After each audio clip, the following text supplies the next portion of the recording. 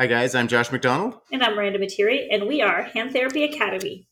All right, All today right. we are going to be talking about mallet injuries, and we're going to be talking about soft tissue versus bony, kind of what we do for them, how we splint them, and post splinting, what do we do? So, Josh, what is your go to for mallet splint? Say you get sent the mallet splint in your clinic. What type of splint are you making? Are you doing off the shelf? Are you doing custom?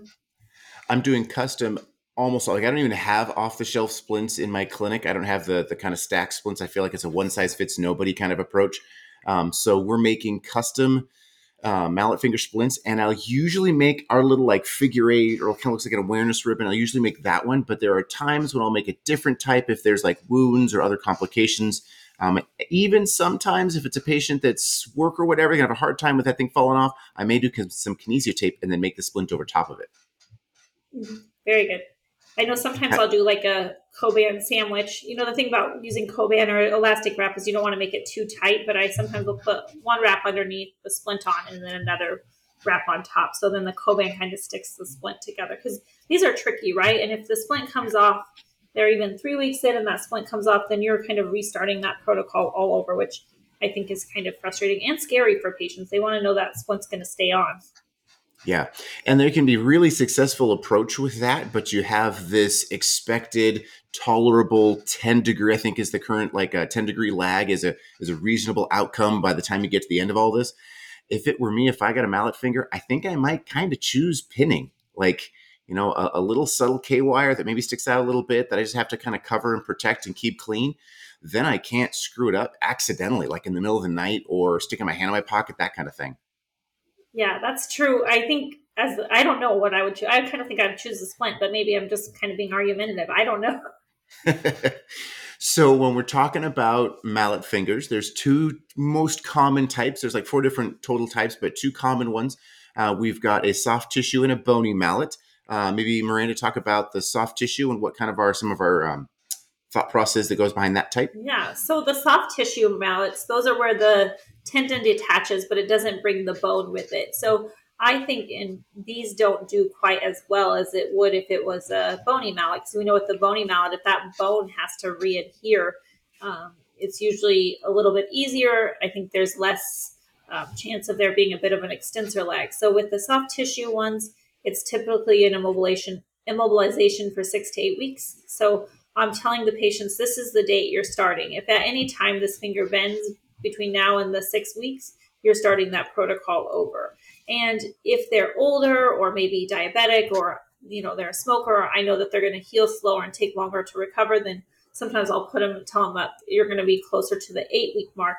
Because nothing's more frustrating than immobilizing your finger and then having it droop back down afterwards. So typically Yeah, six yeah. to 8 weeks, keeping it immobilized, showing them. I think this is where education is really key, showing them how to take it on and off without bending the tip of the finger, right? So you're usually placing your finger, I show them to put it on the table and keep that joint in extension and have the splint slide on and off. And then I think another key to educating them is making sure it stays dry, right? So it doesn't get macerated. So sometimes we'll give them a splint for in the shower and then they can come out and put a dry one on. And oftentimes I give them two splints anyways because they're just such small pieces and they're so hard to get right. Like I think mallet's one of the hardest splints to make as a therapist, even though it seems relatively simple. Yeah, you're right. I'm always making two. The little figure eight style that we make is a quick enough fabrication that I'll make two. And I tell the patient, because you're different and I'm different every moment, one of these is going to fit better. Pick that one as your all the time. And then the other one is your shower one. And then I'll say, if you can find a quiet place to sit there for maybe 10 or 15 minutes after shower with that hand completely flat, then that's going to be your best way to make sure that doesn't get macerated. And then put the daytime one back on again. Yeah, so same kind of thing. I'm always making two because sometimes one is just going to fit better than another.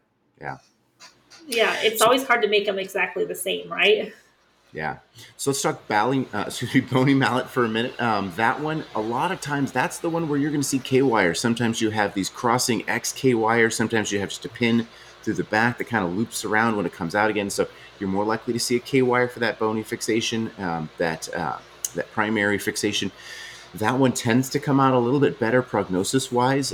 It's just a matter of making something that protects that pin. So that's when I may make something like more of a stack style splint custom, or a volar gutter, and then just extend the end of it a little bit and kind of protect if the pin comes out a little bit. So that's where you may have to get a little more creative with your splintings if you've got pins coming out on a bony mallet.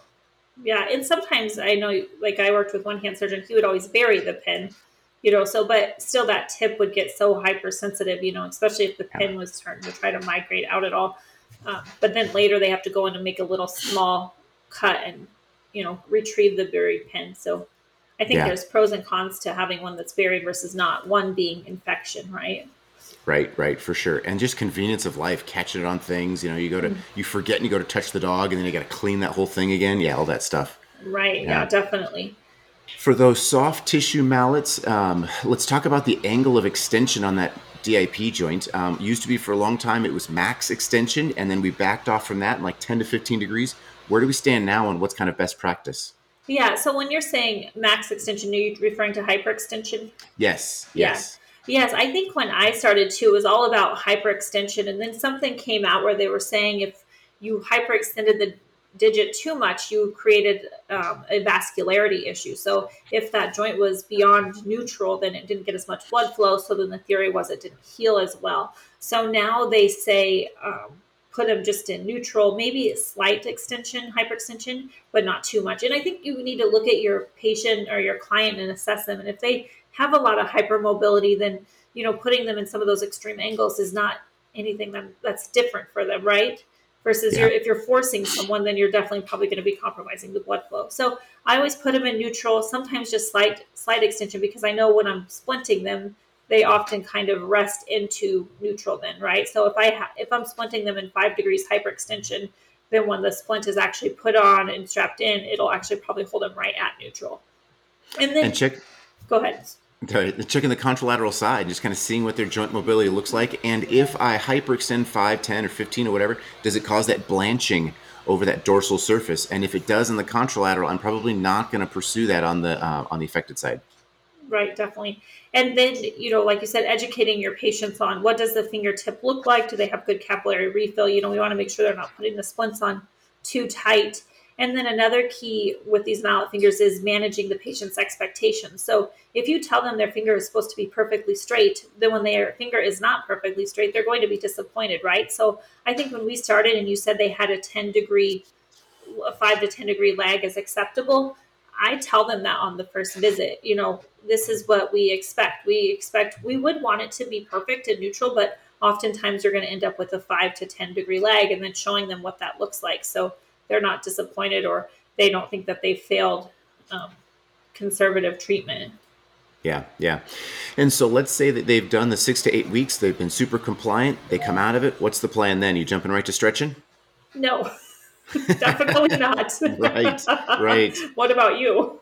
Yeah, we're looking like 3 months before I'm doing any passive. And a lot of times I'll tell patients, like, if they come out and they're a little stiff, I might say, you know what, go live life for a couple of weeks and come back if at the 3 month mark, and maybe I'll even schedule that visit just to kind of be proactive. Then they can call and cancel it. I'll say, come back at that 3 month mark. And if it's still stiff and it's not bending like your others, then we'll pursue passive range of motion. But living life may be enough to get it mobile again. Yeah, I think the fear is always if you're really aggressive when they come right out of the splint, you're going to detach that extensor tendon, right? Being Yeah. aggressive with passive. So I, like you, I might show them, especially if they're really stiff, I might just show them some tendon glides, maybe joint blocking, but oftentimes not. And like you said, let them go live their life and have them come back in a few weeks and see where they're at. Yeah. And if they need some stretching, if they need, like, I can even teach them at that when they come out of it, week 6 or 8, whatever, just joint blocking to that DIP, give them a couple of things to do on their own. And then a lot of times I never see them again because they call and cancel that 3 month follow up because they're doing well enough and they have maybe a little lag. But again, that's with Yeah. intolerance. So, And then I always teach them to watch if their lag is worsening, right? So yeah. sometimes I'll like have them trace their finger on a piece of paper so they can see how straight it is. And if that lag is increasing, then I'll be like, well, maybe you need to go back in your splint, at Yeah. night and throughout the day a little bit, just to Yeah. make sure we don't lose everything that we've gained. All right. That's a ton of information on mallet fingers. That's everything from splinting to treatment to precautions and stuff. But hopefully that helps you guys out and gives you something to go with. All right.